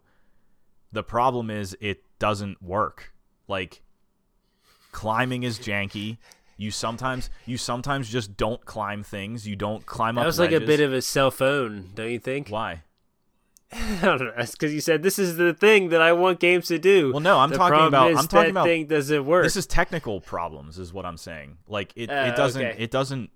It has technical issues that, like, totally. It's not because the game's boring, is what you're saying. No, I mean, it is a cool world. I mean, seeing it, I want to see more of it, but like, climbing stuff is frustrating because you just kind of don't climb things sometimes. Like you'll be climbing up something and there's a stamina meter and you have to manage that and you have to figure out your way around it. But like, you just straight up won't climb up stuff sometimes. Like, she'll start doing the animation of climbing and then like get to the top of the thing you're trying to get to the top of, and she'll get stuck in this loop of like pulling herself up but then falling down. And it's not because you're out of stamina, it's because it's like not detecting the ledge correctly. And it happens constantly. And it was so frustrating.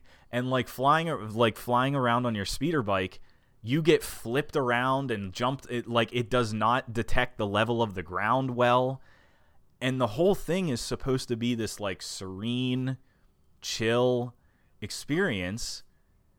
And it ends up being this janky kind of mess a little bit. Like, mess is maybe a little harsh, but it really took me out of it. Like, every time I was trying to climb something and like it did like this weird clipping thing, the camera was really fucked up. Like, the camera would just suddenly zoom around and like get real close to the character, and it's frustrating. Like, that, I haven't experienced a really technically messy game in a while, I feel like. And it kind of was like, man, this could be a lot better. Like, they could have really polished this game a lot better, but it's not. And I've heard nothing but good about that game, but it just really took me out of it that I didn't want to play it. Like, I don't want to deal with that. Like, I don't have time for that, you know? Yeah. Like, I'm not trying to push. It seems like it's a decently long game too for like what it is. And I'm not pushing through stuff like that with what it is, you know. It's not that interesting. So yeah, it's a little kind of a bummer cuz it is cool looking, and I don't want to tear them down too much. It's an indie game, you know, but yeah, just I ran into constant issues like that. So yeah, I've heard a little bit about that game. People seem to be kind of divisive on it. People either really liked the art style or in line with what you're saying, where the jank was too much for them to get by. Like, the writing was pretty good. It's all text, but like it's funny. Like, it's like jokey and stuff in a good way, like in fiction jokey, and I thought that was good. I love how simple the UI is. Like, there's like no UI basically. It as a like piece, it's very is nice. It's nice, but it just as a game doesn't function. So messy, yeah. Yeah. You play that on Games Pass? Yeah. Well, you know what else you could play on Games Pass? What? What else you should play on Games Pass? Okay. I said, do you know what else you should play on Games Pass? I said, okay, what else should I play? The Ascent. Oh, I wish you would have bought it on Game Pass, or played it on Game Pass. Yeah, I know. I wish you would have, too. Yeah. That came out this year, too, I think, right? I'll tell you, yeah, I think so. I'll tell you about how close we got to playing it on Games Pass after the show. It'll probably make you mad. Josh already told me. I am mad.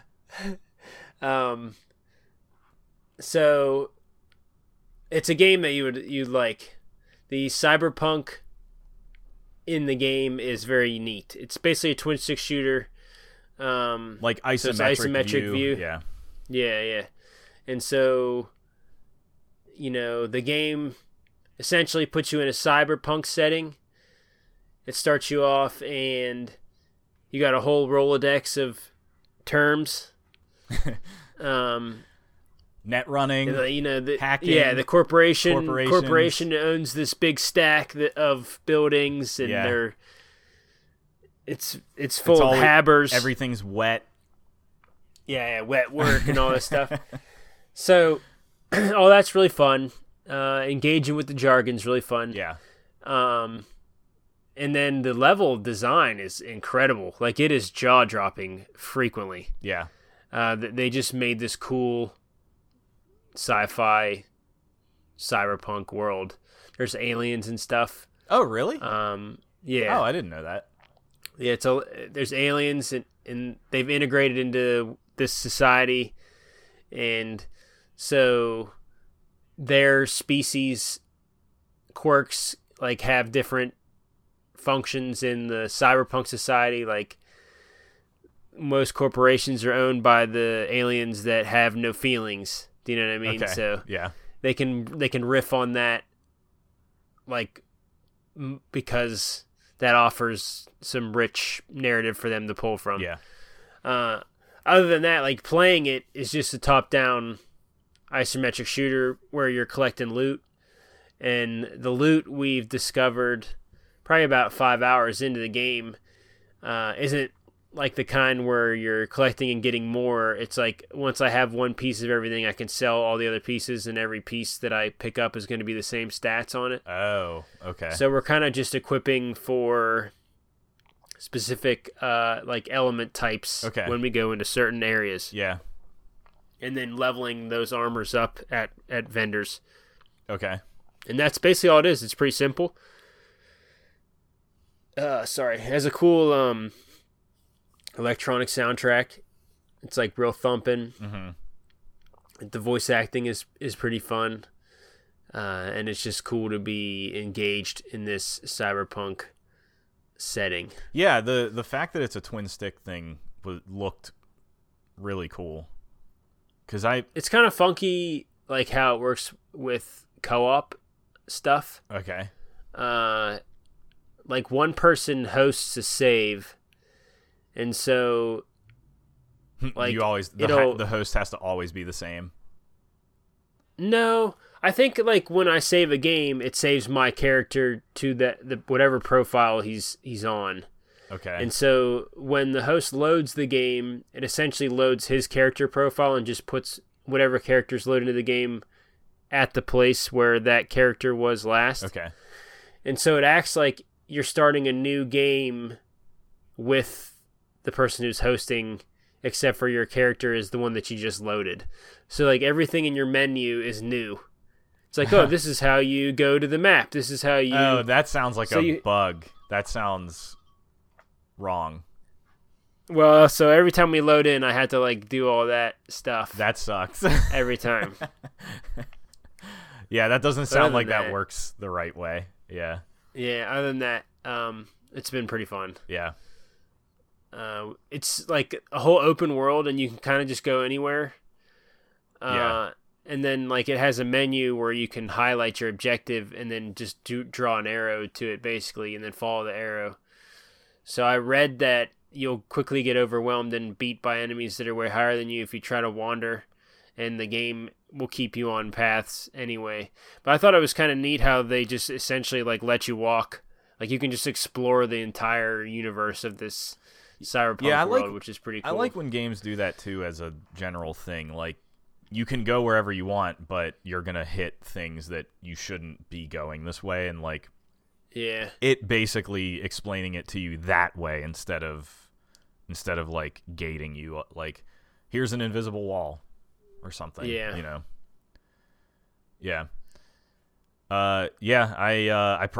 I don't think I'll check it out by myself, but it is on Game Pass.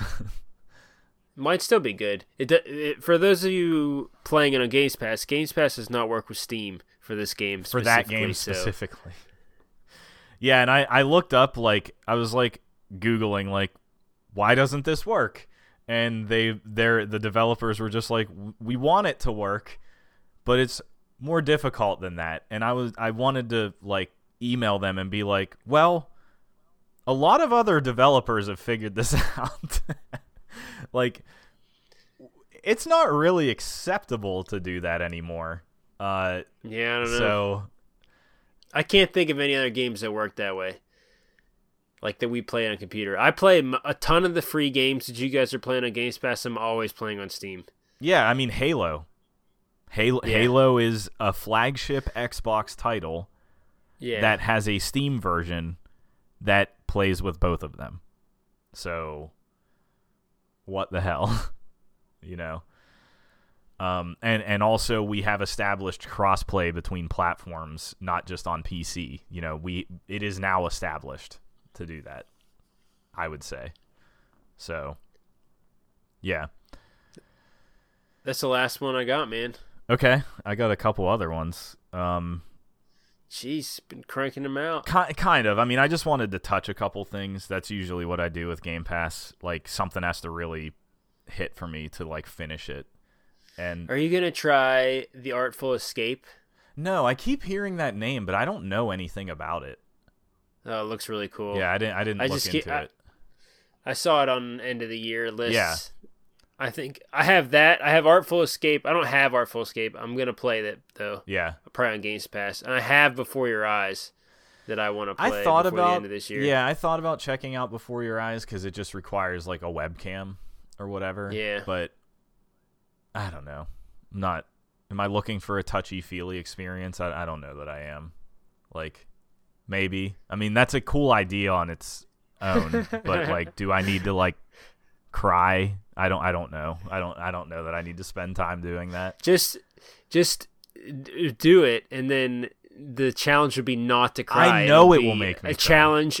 It'll be a challenge of how hard is your heart. I know it'll make me cry. Like, I know going into it, I will sob. Like I probably will not see half of that game because it'll make me cry. I guess I don't know. I don't know what it's about. I didn't know it was that serious. Yeah, I'm pretty sure it is.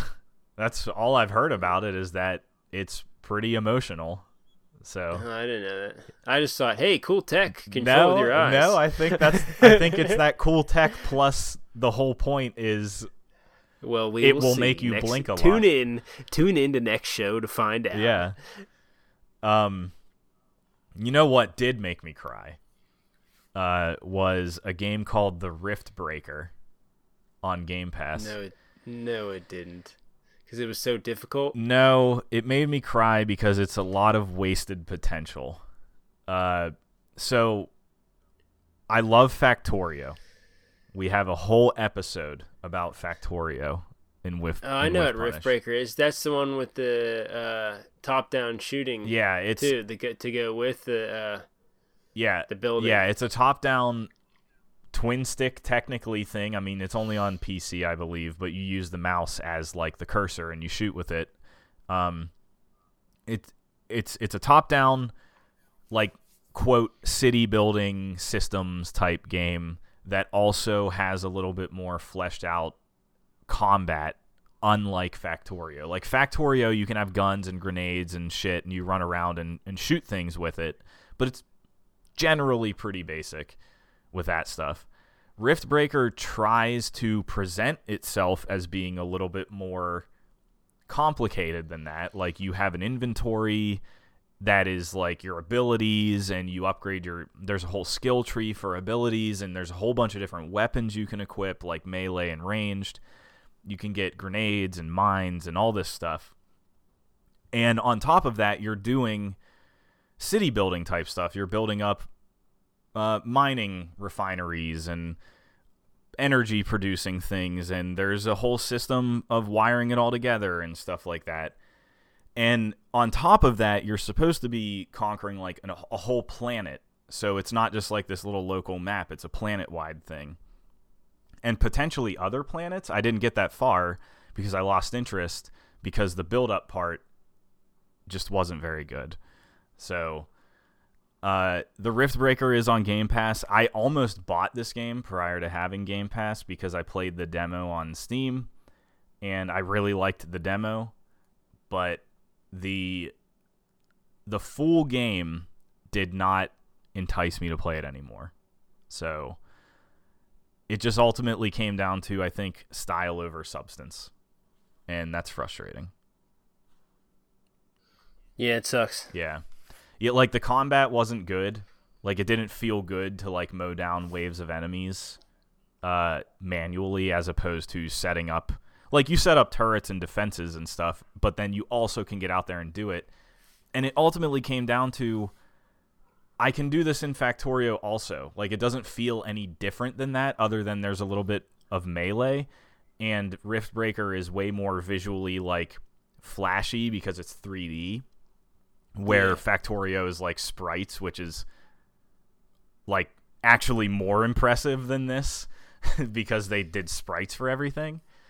But yeah, I like really wanted to like that game. I really wanted it to like suck me in and give me that Factorio experience, just, you know, kind of with a different twist. And it just didn't. It just felt like I was spinning my wheels. I wasn't making any progress in it. I was defending myself from the enemies more than actually building up my shit too often, like way too often. And the automated stuff for handling it didn't feel robust enough to like, oh, I know it can handle it once I set it up. Where in Factorio, it felt like once you set up defense around things, you can forget about it for a little bit and focus on other stuff. And you super could not do that in the Riftbreaker. Like, you just could not do that. So you had to be teleporting around and dealing with everything manually, and it was just too many spinning plates. Yes. Yeah, definitely too many spinning plates with not enough payoff of it. Yeah. So, which is a bummer. I really appreciate the attempt. Like, I really do. But you think it could be something you could adjust, like, difficulty-wise? If you put it on easy, would it be easier? You'd have more time to build than defend? Probably. I guess I didn't really mess with that because I guess I just didn't. I honestly didn't even consider it, and I think maybe that's like an indication of I wasn't as interested in it as I thought I would be. Like, I didn't want to like tweak the things to try and make it better enough. You didn't want to try. Yeah, I mean, because like with Factorio, it has peaceful mode. Yeah, you don't have to. I don't even. You don't have to defend. Yeah, it's like I'm just... it's like everything I like. It's like there's a game that does all of that already. You know. Yeah. So, yeah. Play Factorio. Factorio is a really good game. Yeah, I was gonna ask if there's anything that gives that Factorio experience besides Factorio. Like you said, you were looking for that. What do you think does? I can think of a lot of games off the top of my head that are similar types of games. Yeah. But I'm just curious as, like... I haven't found one yet, but you put so much time into one of them, it's like, how do you... I don't know. Is there another one that can kind of give you the same but different feeling? Yeah, I mean, I know Satisfactory is a big one. That one's in first person and is 3D, and it does things a little differently. That sounds interesting. I'm still curious about it. I'll try it at some point, probably. There's a couple other ones I want to try. but I haven't really like Factorio was the first like city building thing I really went hard on, so I don't really have a good radar for it. Terra Nil game. The Terra Nil game looks cool, I think. Oh, I don't know what that is. You don't know what Terra Nil is? No. Josh has sent it in our group text like 17 times. It's like a irrigation. Okay. Not irrigation. What do you call it when you Farming? You land on another planet and you make it suitable for life? Oh, terraforming.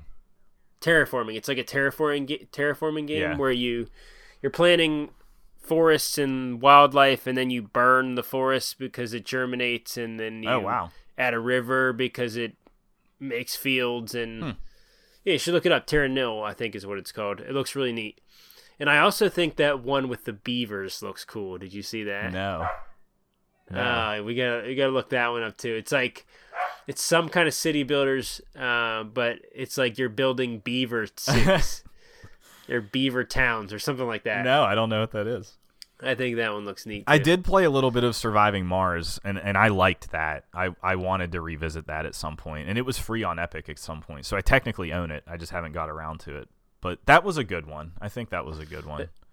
The guy I work with plays a lot of RimWorld. Yeah, I've always heard that's really good. RimWorld looks a little too, like, Factorio visually stretches my acceptance of that. Yeah, you know, because I don't like Factorio. RimWorld looks a little too flash. Yeah, game it does look too flash game. Yeah, it really does. Yeah. The systems might be really interesting, but it looks like a flash game. So yeah. Yeah. So I mentioned before I have another Game Pass game, and that's my last one. I mentioned on a previous episode, I think, Mud Runner. I know. And I really liked Mud Runner. Tis the season. Well, this is a good one to end with. Yeah. It's the holidays. Yeah, I really like Mud Runner. Mud Runner is Death Stranding with cars. Trucks. Specifically trucks. So what is different about SnowRunner? SnowRunner is so much better. It is such a better game. Like, I just want to, like... I'm clapping. I'm not golf clapping. Is that a golf? This is a clap. Like, they absolutely hit it out of the park for what Mud Runner is with a sequel. Like, it is so much better. It is such a better game. Like, it has a lot more going on. It has all these systems that Mud Runner didn't have. I compared it to Death Stranding before because Death Stranding is like walk around very slowly and the terrain matters a lot and you're just delivering stuff. And that was like so compelling. And yeah. The Spin Tires series, because this goes back even further to a game called Spin Tires. SnowRunner is that with trucks, and in SnowRunner you actually do change the maps. So, like, the best part of Death Stranding was building the road. In, like, the second third of Death Stranding, when you start to build the road, if you choose to, that is, like, the best part of Death Stranding, in my opinion. And... Do you think the road's better than the ski lifts? No, you're right. You're right. But you have to, like, really go out of your way to make the zip lines work, and they're incredible, but, like, the road is like a linear, like, here's a set. I don't know, but I think the best part of Death Stranding was when you walk up over that hill and that nice and low roar plays. Nice, yeah, that was the best part of that game. Some people think the best part's the Mad Mikkelsen fights. I mean, I liked everything about Death Stranding, but my thing was building the road. I love making progress that changes the map. That is amazing, and that is what SnowRunner is. Like, it has so many maps now, and you are like, you need to get from one end to the other, and you have a car that gets stuck in the mud and goes 1 mile an hour. And what do you do about that? And as you start to explore the map, and open up like routes that you can actually like see and plan, you come across things that literally you cannot cross, like a ravine or a downed power line or something that is blocking a road, and the road is the best way to transport goods. You clear those things. You build bridges. You affect the map to make the transporting easier. And that is so fucking satisfying to me. It is so satisfying. I love doing shit like that. And like, because it's like a big open world, it's like a puzzle to figure out the best approach with what truck you're using, how you're transporting those goods, what route you're taking to do that. That is so awesome. Like, I cannot sell this to like anybody I know, and I understand that. But I thought Josh wanted to play. Yeah, right. He would have zero patience for this game. It is amazing. I love SnowRunner. I think it's so much better than MudRunner.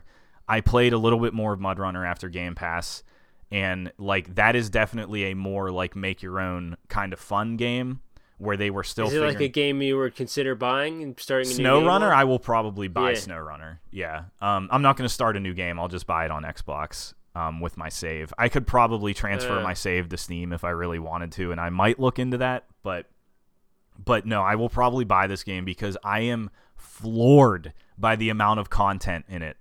Like, it's crazy. It's crazy how much is in this game. Like, vehicles, upgrades to those vehicles, different maps. Like, there's so many maps. And there's a ridiculous amount of things to do in every map. You sound like an infomercial for the game. It's really right good. So many maps. It's really good. It's really good, and I want vehicles, upgrades, so many maps. And funny thing, they should hire you for their marketing. I know. Like who else is talking about this series on podcasts? Probably nobody. And I love it, and I applaud them for making such an improvement on a really weird niche game and making it even better. And I have played a lot of it already. Like, so you're down to golf clap it? I mean, I like applauded it. So you applauded it. Yeah. I did forget to golf clap Inscription and stuff, but so we're gonna golf clap It Takes Two, Inscription, Monster Hunter Generations Ultimate, and SnowRunner right now. Okay.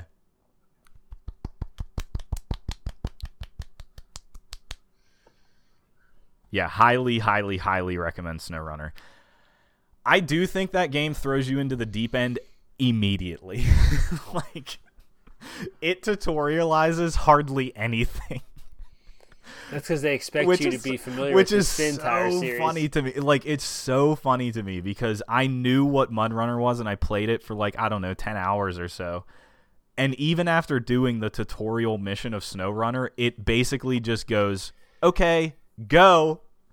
I think some games though, like the SnowRunner I feel like is a game where they can be comfortable with, if you're gonna get into this, you're gonna look up how to get into it. I guess that's probably a good point. Yeah, like because you start getting into like an amount of systems that a game like that has, and you start running into like, if we try to tutorialize this, it's gonna be overwhelming and painful. Yeah. Mm-hmm. Yeah, you're right.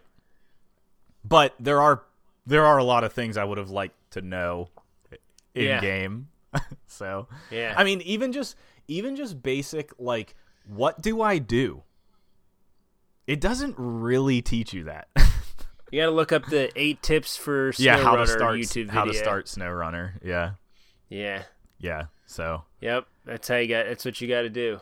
That's what they're depending on you to do. They're like, you need to get familiar with the Spin Tire series. Yeah. Because you definitely are going to sit there literally spinning your tires in mud and be like, what the fuck am I doing? What is this? Would you say that there's something that you're looking at for 30 hours, then hour 30 you're like, oh, that's what that's for. Is it that kind of game? No, I mean, I figured some things out, but again, I did kind of know what to like expect. So like if you came into this not knowing anything, maybe maybe I mean, as far as like clearing the road and stuff, like that's not necessarily intuitive, you know? Yeah. You have to like literally drive up to the blocked road, and then it's like, here's a mission to clear it, and you might look at the map and see it's blocked and not put together that you can clear it, you know? Yeah. So but yeah, it's great and I love it, and I think about playing it all the time right now, which is dumb because it feels like it's a waste of time, but I'm enjoying it, so it doesn't matter. It's a great podcast game. If you're enjoying your time spent, it's not a waste of time. I am a huge proponent of that for sure. Yeah. Two real quick things because we got to end this. Next episode's going to be the game of the year one for right, us, probably. Right. So, I want to just mention very quickly this game I randomly saw on Twitter, the Penny Arcade people talking about it. Babel Royale is a Scrabble battle royale game. Yeah, I looked it up. And it's really cool, and I love that it exists, and I want to play more of it, and it's only on Steam right now, but it's early access, so it's free. It's free early access. That doesn't necessarily mean it's free. But yeah, it's very interesting. Very interesting. And I'm horrible at Scrabble is basically what it... Yeah, I suck. I was like looking at it. I played a lot of Words with Friends, and I thought I would be pretty good at it, and I'm not. So the first word they said is Sean, and I'm like, man, if we're going to use names, I don't like that. Scrabble rules are bullshit. Things like EE is a word, and that makes me really mad. So yeah, but me too. So there's a lot of... It makes me give up on the game. There's a lot of really stupid shit like that. If we're gonna count that, I don't want to play. Yeah. But as a thing, very interesting. So gotcha. Then so I started Resident Evil 8. Yeah. What's your first opening? Thoughts? I mean, I'm definitely curious to keep going. Because I want to experience that castle. Like, the fact that it's, like, medieval European shit is why I want to play it. Yeah, that's why I want to play it. I had already seen the opening. Like, I watched people play through the opening. So, like, you did? Yeah, I only just got through I'm in the castle now. And I hadn't seen anything, like, immediately leading up to the castle. So I'm excited to, like, explore the castle. I still don't like that it's in first person. Yeah. But I mean, whatever. You know, I can't do anything about that. It fucking amazing looking. Yeah, Holy cool. shit. Yeah. Holy shit. And on PC, like, it's the first example. That RE engine is for real. It's crazy, and I'm playing it on this. Playing it on this new TV. So, like, you know, dark shit is really dark. Do they have the lighting in that one? Yeah. So I was gonna say this is the first PC example where I can use HDR that totally makes a difference. Like, because I have it hooked up to that TV, it totally makes a difference because I had it turned off to just see what it looked like, and it makes a huge difference. With like the dark and light, like the lighting is crazy. I have ray tracing on. Yeah, it looks fucking incredible. It just totally blows my mind how good that engine looks. It's astounding. So that's a huge benefit of it. Even if I don't like ultimately like it that much, like just experiencing that is really cool. So yeah, I'm looking forward to playing more. I think you'll enjoy yourself. Yeah. Yeah, I don't know how crazy I'm going to go on collectibles and stuff. I mean, it has the map, like the new remake and stuff, where it's red and blue and stuff. So that's cool. That's nice that's there. Ethan seems like an idiot. He always does. Yeah. That character's the worst. Yeah, he's a dumb Cypher character, which, again, is a problem with it being in first person. Like, it's like a Band-Aid to being in first person. he like doesn't react to everything that's happening. And it makes he no didn't sense in how Resident he Evil reacts. 7. Yeah. He didn't in Resident Evil 7 either. It was like jarring from the get-go of that game. Like when his girlfriend's like cutting his hand off and stabbing him in the chest, and he's like, I love you. I love you. What is going on? It's weird. Yeah. But that game is sick. It's literally a carnival ride. So yeah, I'm glad that you're playing through it. Yeah. It was finally pretty significantly reduced price wise towards the end of the year. So I was like, okay, it's time, and I wanted to touch it at least before Game of the Year. So yeah, that'll be pretty high on my list, I think. I'm gonna play it after this. I don't know that I'll finish it, but yeah, like before we do that. But yeah. But yeah, this is, we're hitting that point of this being a pretty long episode, so that's all I got. So I gotta keep playing games, man. Yeah. I got some big changes coming up in my life, so yeah, I'm kind of stressing, and we're doing some things to the house and stuff like that. So I'll play what I can and let you guys know. Yeah. Like I mentioned at the top, check out our shop, support us however you can. If not, that's cool too. Tell a friend, get at us, whiffpunishgame@gmail.com. Social media, whiffpunishgame, and happy holidays. And next episode is going to be our game of the year, and yeah, it'll be fun. Stay frosty. Stay frosty. All right, peace.